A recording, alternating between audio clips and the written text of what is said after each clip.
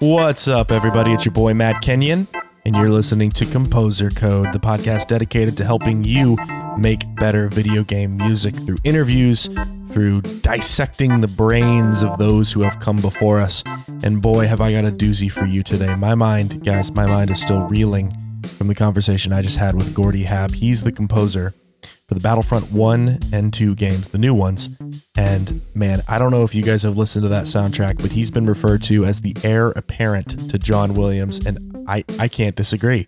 His stuff is absolutely amazing. If you want to make video game music, especially music that involves the orchestra, you need to pay very close attention to this episode. We talk about how to do a score reduction. We talk about some of the secrets of John Williams orchestration. We talk about advice for composers on how to up their orchestral chops. We talk about his personal favorite doublings. And oh, I almost forgot. He scored Ryan versus Dorkman 2. There's like 2 of you right now who are listening to this who are going insane. Do you guys remember that? I must have watched the thing on YouTube a billion times. Anyway, I stalked his IMDb page and I kind of opened with that. Oh man. So yeah, actually there's quite a bit of history with that little short film. So I met Mike Scott, who is Dorkman, when I worked on a short film that he had directed called The Monkey's Paw. It was like a little horror film, like 5-minute long thing. And I worked with him for a bit on that. And then he was telling me about this Star Wars fan film that he was creating or actually doing a sequel to his first one, Ryan versus Dorkman. But this time he wanted to have original composer write a score and potentially record it. So we sort of came up with this idea, myself and my buddy Kyle Newmaster, who co-composed it with me. We came up with this idea of pooling all of the fans of the first Ryan versus Dorkman on YouTube and just seeing if we could raise money to actually hire an orchestra to record the score. And in a matter of like maybe 3 or 4 days, we raised enough money just from fans of the first film to hire a full 80-piece orchestra and Capitol Records for a day to record this score. So ended up writing this huge orchestral score. It became somewhat popular on YouTube back in the day when it was a pretty big deal to get 5 million hits.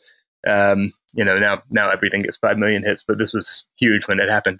And somebody at Lucasfilm had seen it, and they were looking for a composer for an Indiana Jones video game called Indiana Jones and the Staff of Kings. And I got a call basically saying, hey, we love what you did on this short film, Ryan versus Dorkman 2.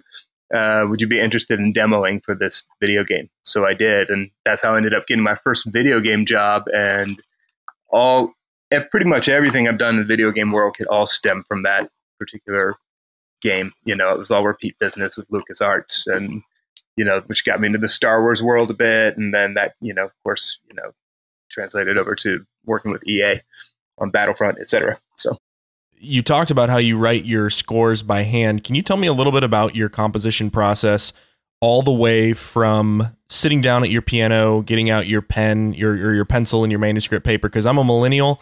I grew up on, Fruity Loops and GarageBand. So the idea of writing your scores by hand blows my mind, but I respect it so much. So I would love if you could maybe break down your process all the way from sitting down at your piano to, a finished manuscript. Yeah, sure. I mean, I guess I'll preface with the fact that I went to a pretty small school in Virginia for music called Virginia Commonwealth University. My main mentor there was this guy, Doug Richards, and he was adamant about all of his students learning to write music by hand. And so I sort of was trained that way. And his concept behind it was, look, if you can hear it in your head and write it down, then you're not using trial and error to create music. You're actually using, your mind's ear and craft. And so, I got really into this method. And, then when I moved out to Los Angeles and got into actually scoring film, I realized really quickly that, the technology was a vital part of the process. So I, of course, built a studio and learned all of that stuff as well. But it's always just been easiest for me to conceive music from a pencil paper start. So when I typically start writing a piece of music, I if it's something to picture, I'll spot the picture and figure out the exact timings and then sort of figure out, how many measures do I have of music before I hit this point, and then how many measures will I have before I have to hit this next cut to a new scene or something like that. And I basically lay all of that out, and then I go over to the piano with that sketch, and I just start writing, by hand. And probably 80% of what I'm writing just from my own inner ear, just straight from my head to the page, because I'm not a very good piano player. But when I need to test things out and make sure that they are working, I use the piano as sort of my, as a tool to test. Once I have a solid sketch of a piece of music, written by hand, either I or someone working with me will take that sketch and create like a synthesized mock-up of it. And I'm speaking more for the games and films that I've done that have had full orchestra recordings, where the final product is going to be something recorded. These mock-ups are not the final product. So typically what I'll do is we'll do like a pretty rough 75% there synth mock-up, get that approved by say in the case of Battlefront, EA and Lucasfilm and Disney all listen and they all approve it. Once it's approved, then I go to the computer and I do all of my orchestration in notation software called Finale. And once that's done, then that goes to our copyist who does all the parts for the orchestra. And then we go to the studio, pass out parts, and let the magic happen, I guess.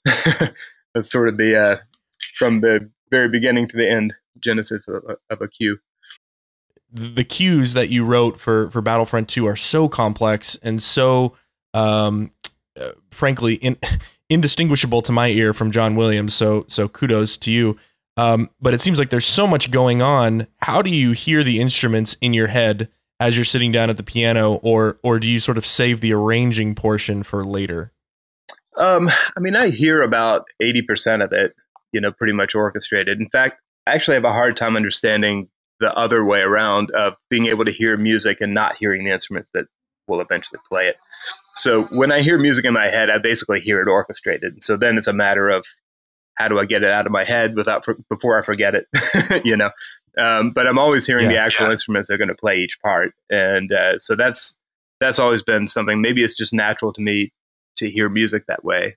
My background is listening to a lot of classical music and jazz. And so I'm used to hearing all those instruments and, hearing their distinctions and, what makes them different from each other, et cetera. And so they're just a part of my, inner monologue vocabulary, I guess.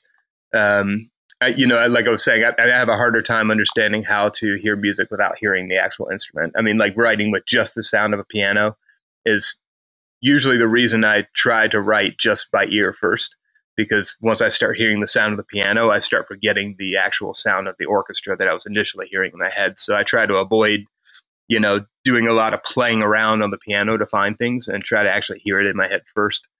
I just have better luck with that. It's a process that works for me. Certainly not the end all be all of all processes for composing music. I know probably more than not composers write at a sequencer where they can actually, assign the instrument they're thinking of to the keyboard. So, if you're thinking of a French horn part, you put a French horn patch on your keyboard, you can hear it played that way. But I just work a little differently, I guess. You kind of alluded to it with the whole just listening to a ton of music, but if you were to advise someone on how they get to that point where the vocabulary of the orchestra, as you said, is just sort of internalized, what would you recommend for them to do? Yeah, first and foremost, I would listen to orchestral music. I would argue that any rock musician that's a songwriter, for example, when they're hearing a song in their head, they can, distinguish which parts are the bass and which is the guitar and which are drums. And that's the case because they've been listening to rock music their whole life, and it's just a part of their, sort of, DNA, I guess. So listening to a ton of orchestral music to the point where, that sound just becomes a very natural part of what you hear in your head. But also listening while looking at scores, because some of the instruments are, hard to hear the difference between in certain settings. So if you have the score in front of you and you're listening to something and you're not able to figure out what it is, there it is right in front of you. Oh, okay, that's an oboe combined with the flute, or something like that. And it's like your ear, you start to learn, what those sounds are just by seeing it and hearing it reinforced with the recording.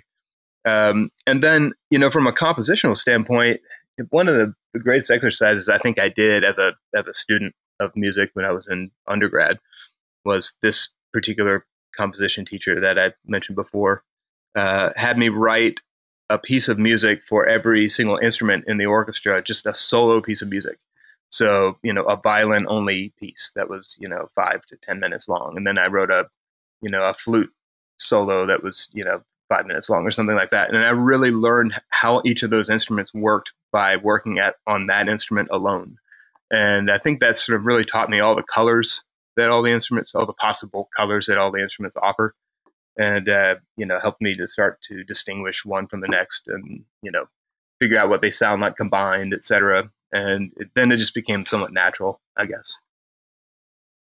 Bringing it back to Battlefront 2, you mentioned in your GDC talk that you had really internalized the music of John Williams. Now, I know, correct me if I'm wrong, but I believe the scores are not available. So how hard was it to transcribe all of that? I read in an interview that you had transcribed it. Yeah. So, it was pretty difficult, but I needed to, at least, like what I was mentioning before about score study, like listening and looking to scores at the same time. And so you can really, figure out exactly what's going on and sort of add that to your own color palette. I mean, I didn't have the scores available to me, so I had to create them for myself so that I could look back and, use them as a reference. I would say probably the first couple of months of me working on Battlefront 1 was me picking my favorite moments from all the original trilogy stuff, which Battlefront 1, the music was supposed to be sort of an answer to the original trilogy scores, just as an aside. But, so I took those 3 films and I transcribed basically all my favorite moments and sort of built a little, study book for myself. And then eventually, I started discovering that there's some PDFs floating around out online that, I found access to. And then I could it was kind of cool because then I could actually compare my transcriptions to the original scores. But, once I had those, then I wasn't transcribing as much anymore. But with Battlefront 2, I actually made sort of a conscious effort to get away from listening to the John Williams scores and looking at the scores because I wanted that score to be less, of a B-side to the original record, I guess, and more of an original score that just lived in the world of Star Wars, not as referential, I guess. So I, in order to accomplish that, I basically just kind of abandoned all of the John Williams material just so it wouldn't influence me too much, and then just kind of wrote what came naturally. I'm curious, how do you go about internalizing music like that of John Williams? I know you mentioned score study. Are you mostly looking at orchestration or sort of theory concepts, intervals, motifs, or kind of all of the above? It's a bit of all of the above, but I would say probably with a strong lean towards how he orchestrates. Because if it's the orchestration, it's the fact that it's a completely symphonic score. It's the whole orchestra playing at once. I mean, that's a very specific sound, at least certainly so in modern film. You don't hear that as much anymore. I mean, in many cases, it's a hybrid score if it has an orchestra at all. But John Williams, that's sort of his gig. He likes to write these scores for orchestra that are meant just for orchestra. They're almost like concert pieces. And so, like I said, I studied them, but the orchestration was probably the biggest part of it that I tried to use as a takeaway. Because the orchestration, I kind of equate it to if I'm an artist and I do a sketch of someone, say I do like a still life or a portrait or something like that, and I do the sketch in charcoal. That's sort of the creation. That's the initial art. Now, if I go back and with watercolors, I color it in. I mean, I can use basically any color palette I want. The image is still the same. It's just I'm sort of putting it through a slightly different filter, so to speak. So what I really did is I sort of adopted his orchestration color palette, just picked up little, idioms and little tricks that he would do with the orchestration and made that part of my color palette. And then I would just write what was most naturally, coming to my own head, just write my own music.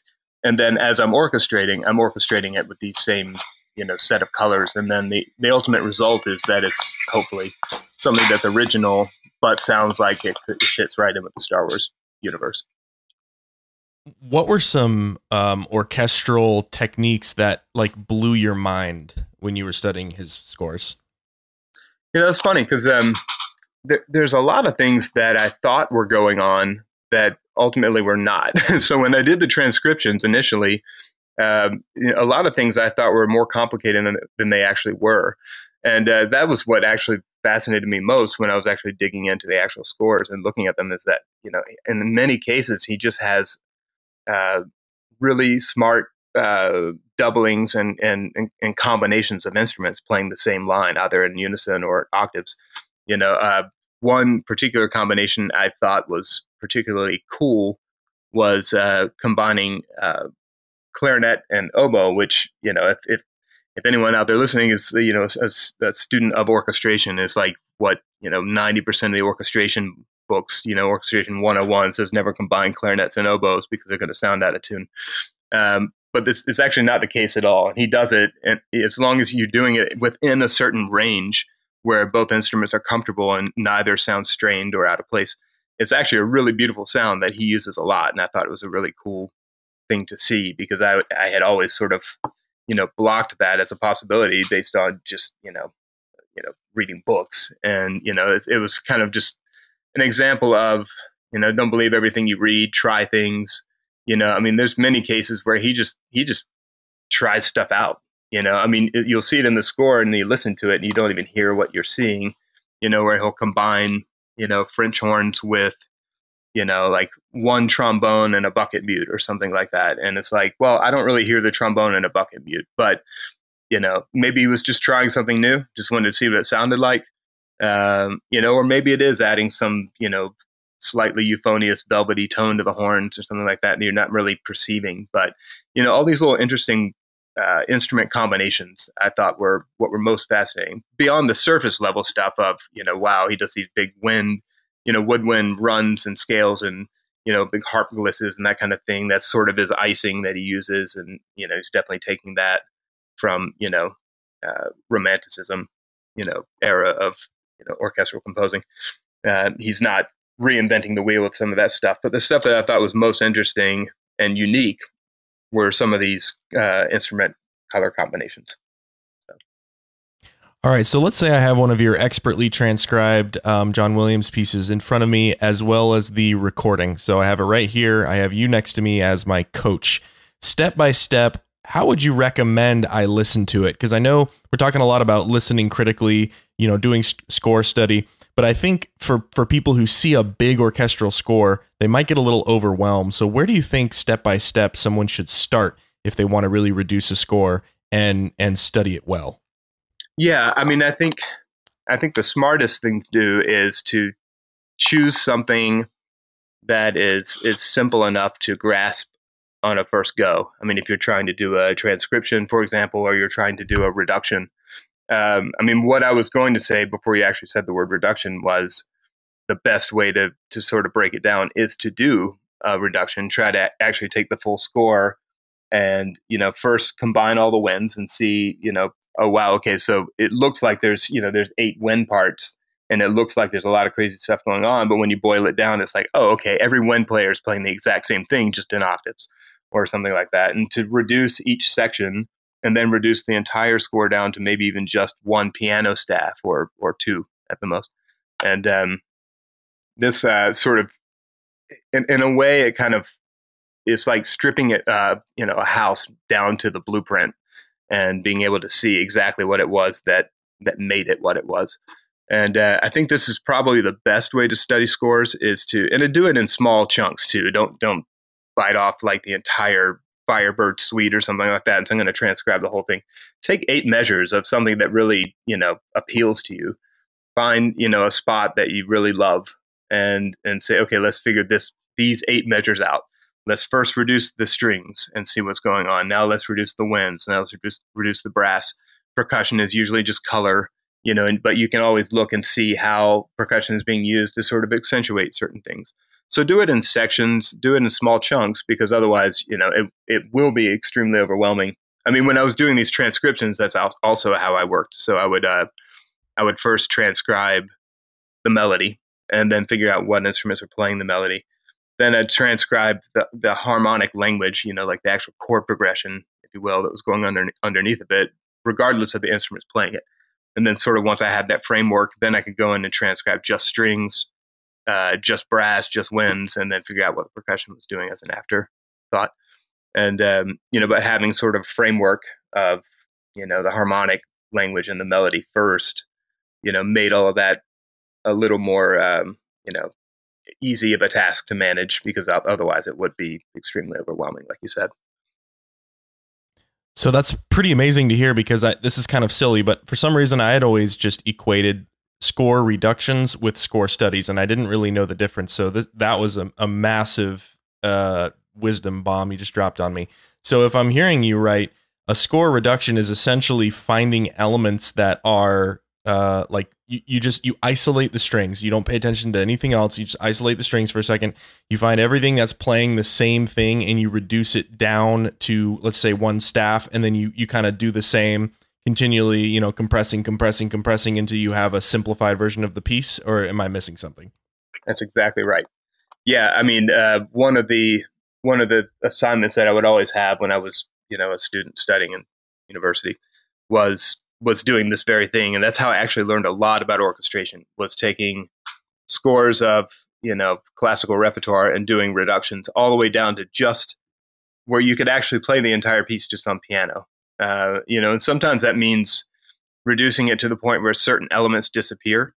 Things that are maybe just ornamentation, don't really add to the actual content of the music, but you sort of figure these things out as you go. And as long as you're doing it in sections and in chunks, you'll start to see patterns. It's like, oh, okay, I see. He always, a fourth trumpet is always doubling with French horns when they are playing in unison or something like that. That's something I've noticed in John Williams scores.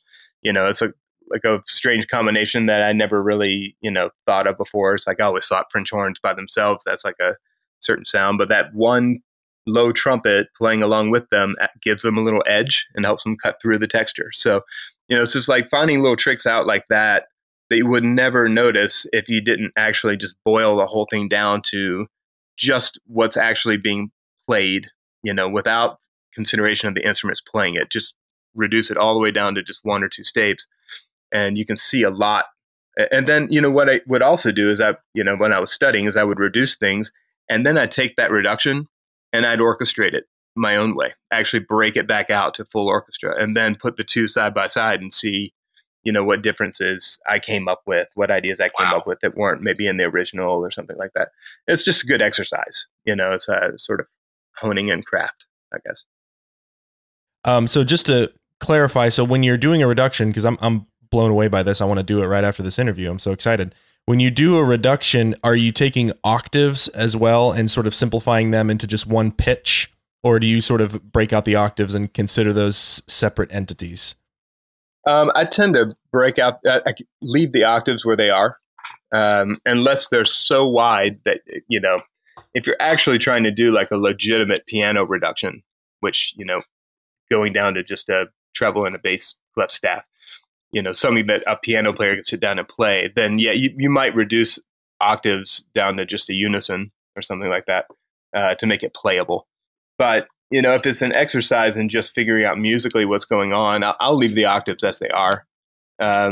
It is a nice step to go a step further and then reduce the octaves down to just, particularly if they're melodic, if it's actually a melody and it's in maybe like 3 octaves, you can reduce the melody down to just 1 octave, so you can see, oh, okay, now I see the line for what it is, rather than having to figure out, oh, okay, is this harmonized or is that octaves, and always having to decipher it.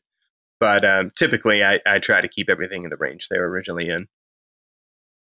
You geeked out a lot about Williams' counterpoint, and I would love to hear you talk a little bit more about that. What makes it so good, and why that was such a big point of interest when you were transcribing the scores?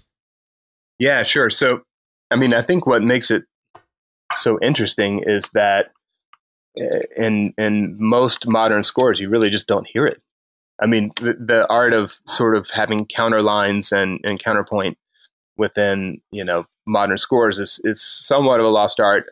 John Williams is a master at understanding sort of the principle of counterpoint, which is making sure that the melody, the main line that you want to hear, is always orchestrated in a way where it's featured. And then whatever the secondary line is, the counter line to that, is orchestrated in a way where it's in the middle ground. And then there's usually like a third or fourth line, and they're always orchestrated into a background. And he does that by choosing by instrument choice, who's playing what particular line. That's one way.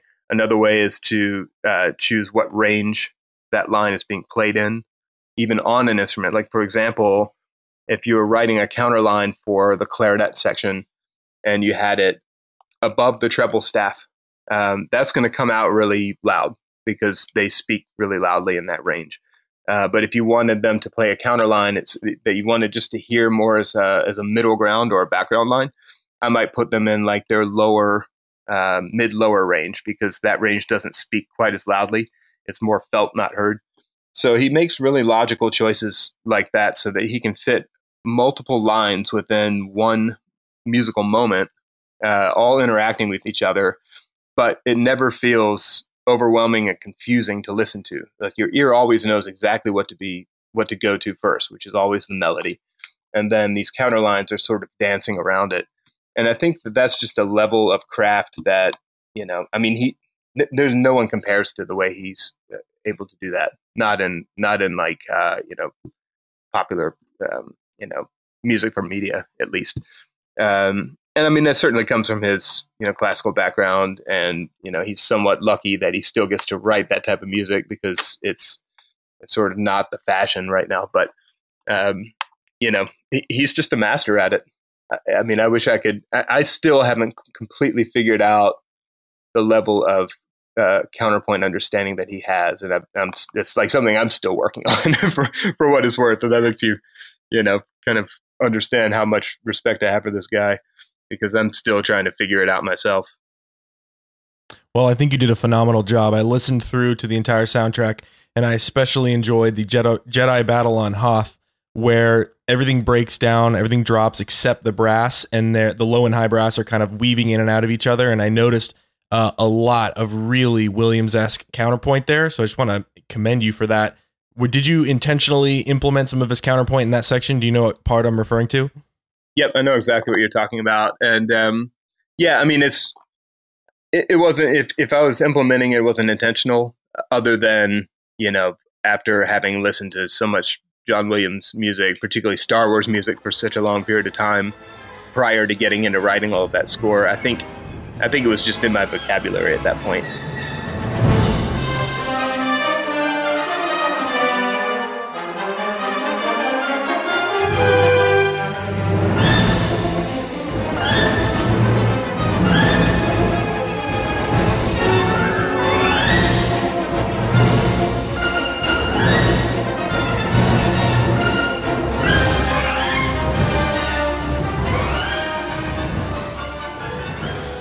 So it wasn't necessarily a conscious effort to be like, oh, okay, now I'm going to do the, the Williams counterpoint thing here. It's just, that's what the music was naturally calling for. You know what I mean? But yeah, certainly it's inspired by the way he treats counterpoint, and, as much so as his counterpoint is inspired by, Tchaikovsky and, or all the way through Shostakovich. And, you can hear all of his craft comes from a lot of score study on his own as well. I think that you can always hear quite a few parallels between what he writes and what he obviously loves listening to. I'm just picturing you like Neo in The Matrix, where you're plugged into a constant stream of John Williams music, and then you get unplugged and you just say, I know counterpoint. Exactly. That seems like it happened. You just were so soaked in the vocabulary of Williams, you came out and you just naturally wrote counterpoint, which is incredible. So I just have two more questions for you. One of which is, what are some of your favorite personal orchestral doublings? So as you studied Williams, and also just with your own experience in writing lots of orchestral music, what are some things that just always kind of you have in your back pocket that always sound good? Yeah, actually one of my favorites, which is, I think I mentioned it earlier, And this one I just straight up stole from John Williams, which is having the whole French horn section playing in unison with the fourth trumpet, particularly the fourth trumpet by himself or herself playing along with the horns in unison. And the fourth trumpet player, typically because that person is usually a specialist in playing on the lower end of the horn. So they usually have a particularly fat sound in that range, which is slightly off the normal range of the trumpet being low where the horns sit. That combination is really cool because it's you don't notice the trumpet, but the horns suddenly have edge and cut through the texture. So that's one of my favorite little things that I picked up from Williams. I mean, it's pretty simple. One of my personal favorite combinations that I sort of played around with myself, first in Battlefront 1, and this is, I don't recall if I ever saw this in any Williams scores, but I was just trying things out, is English horn combined with 2 or 3 French horns playing with a wood mute in. And the sound is, it's this really sorrowful, kind of somber quality, because the English horn is sort of a sad sounding instrument, I guess, if depending on what it's playing. But if you put it in this like sort of meaty register, the range it speaks in the best, it can be sort of like this sorrowful kind of thing. Adding the horns to it added this level of angst. But if it was just horns without the mutes, they'd overpower the English horn. You wouldn't hear it. Putting the wood mutes in softens the tone of the horn just enough where it just feels like the English horn suddenly kind of comes to life and has more of this angst to it. And I used that quite a bit in Battlefront 1 and 2. I think it's probably my favorite sort of melodic combination when you're doing something that's somewhat soft or underspoken. For those of our listeners out there who are getting really excited and maybe hungry for more, what are some resources, books, videos that you would recommend for self-study for someone who maybe can't afford a formal education but wants to get up to date on, or not even up to date, but wants to just familiarize themselves with all the nuances of orchestration? Yeah, sure. I mean, I think honestly, beyond books, step one is find recordings of orchestral music that you like. Scour the internet and try to find the scores. Those two things, the score combined with the recording, are your absolutely your best tools. I mean, that's better than having the actual composer teaching you themselves. Because in many cases, the composer, may or may not even be a very good teacher or be able to even explain what they were doing. But when you can look at it and then immediately hear the result, you start to make a connection between the thing you're hearing and the thing and how it's created. So that's step one, hands down, listening and looking at scores. Both of these things are pretty easy to find without, really a budget. I mean, sometimes I'm just like, oh man, I really want to see there's this cool thing I really love in the Rite of Spring or whatever. Let me see if I can find a PDF of the score. I'll look online and there's plenty of stuff out there and you can dig up. Second is probably the number one book that I use is the Samuel Adler orchestration book. And I think it's the best orchestration book out there. It's simple to read. It's simple to understand. It's based in sort of the Korsakov orchestration tradition, but, with a slightly modern twist. And I say modern, I'd say that with a complete grain of salt, because I think that book was actually written in like the 60s or something, if not earlier. But it's a great resource. It's probably my number one resource. I mean, I actually at one point printed out, the instrument ranges page, because it's doesn't just show the ranges of the instruments. It shows you the ranges of the instruments and then within those ranges, what the color differentials are.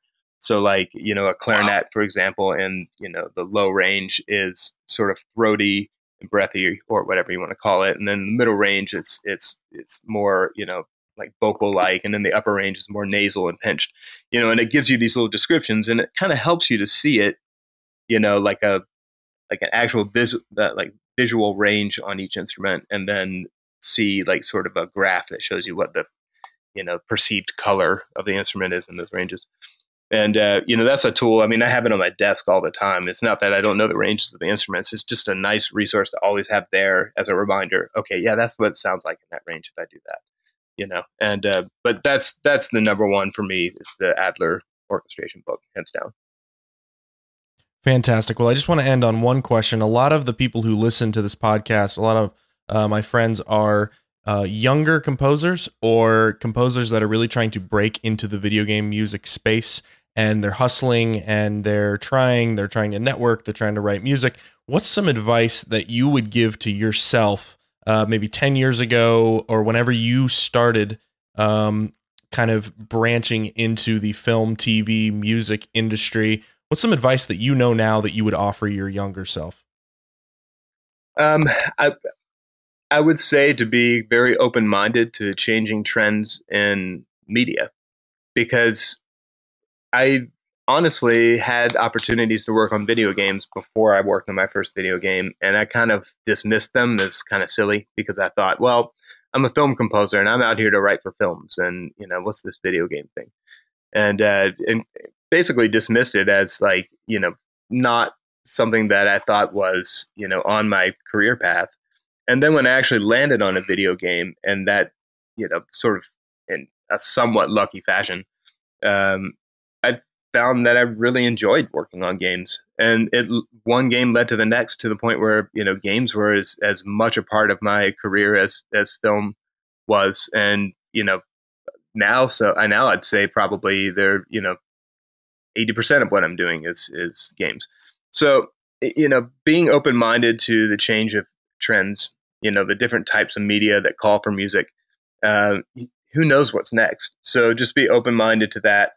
If you're trying, like on a more specific note, if you're trying to get into scoring games, I mean, with the game industry, it's a pretty great industry in that it has multiple resources for individuals trying to break into the industry. So we have the Game Developers Conference, for example. E3 is happening right now in LA. There's all these conferences where all of the game developers are there. They show up. I mean, GDC in particular, the Game Developers Conference, it's designed for people to meet other people in the industry for the sole purpose of getting hired on projects. So it's not even, you can't, you wouldn't even feel uncomfortable networking, because that's the whole point of it. Like they're there so that you can meet with them. They even have like systems where you can set up, you can go through and pick the companies that you're interested in working with, and it'll automatically build like a little meeting setup for you, and where you can like throughout your day, go to like 5 or 6 different meetings and meet different audio directors from different companies, that kind of thing. And, of course they're meeting with lots of composers, but they're taking demos and, they're having conversations. So, talk to them, see what they're working on. If it sounds like it's something you're interested in, show them what you can do, hand out demos, hand out cards through the website, et cetera, and just network. And because those outlets are there in the game industry, they're not as much there in film and TV. I mean, film and TV is like, you live in LA and you just happen to meet somebody at a Starbucks, that ends up being the director that gets you on your next big gig. I mean, that's kind of how LA works. But in the game industry, it's like I actually, set up business meetings at a conference designed just for setting up business meetings with video game developers. And it's very cut and dry. And it's in many ways, it's a little easier to navigate. I'm not saying it's easy to get in to the industry, but it's certainly easier to navigate how to get in and sort of line yourself up properly.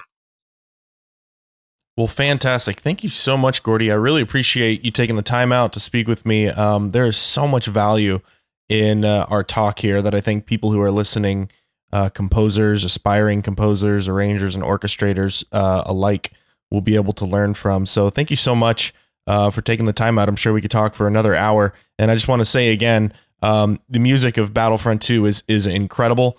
Once again, just wanted to say fantastic job on that. And thank you so much for taking the time out to talk. Thanks so much. Thanks for having me on. If you enjoy these interviews and want to support the podcast, honestly, the best way to do that is just to share this episode with a friend. Now, if you want to be a real mensch, you can rate the podcast on iTunes, which really helps, goes a long way for visibility. If you're listening on the Apple Podcast app, just scroll down and tap the number of stars you think the podcast deserves.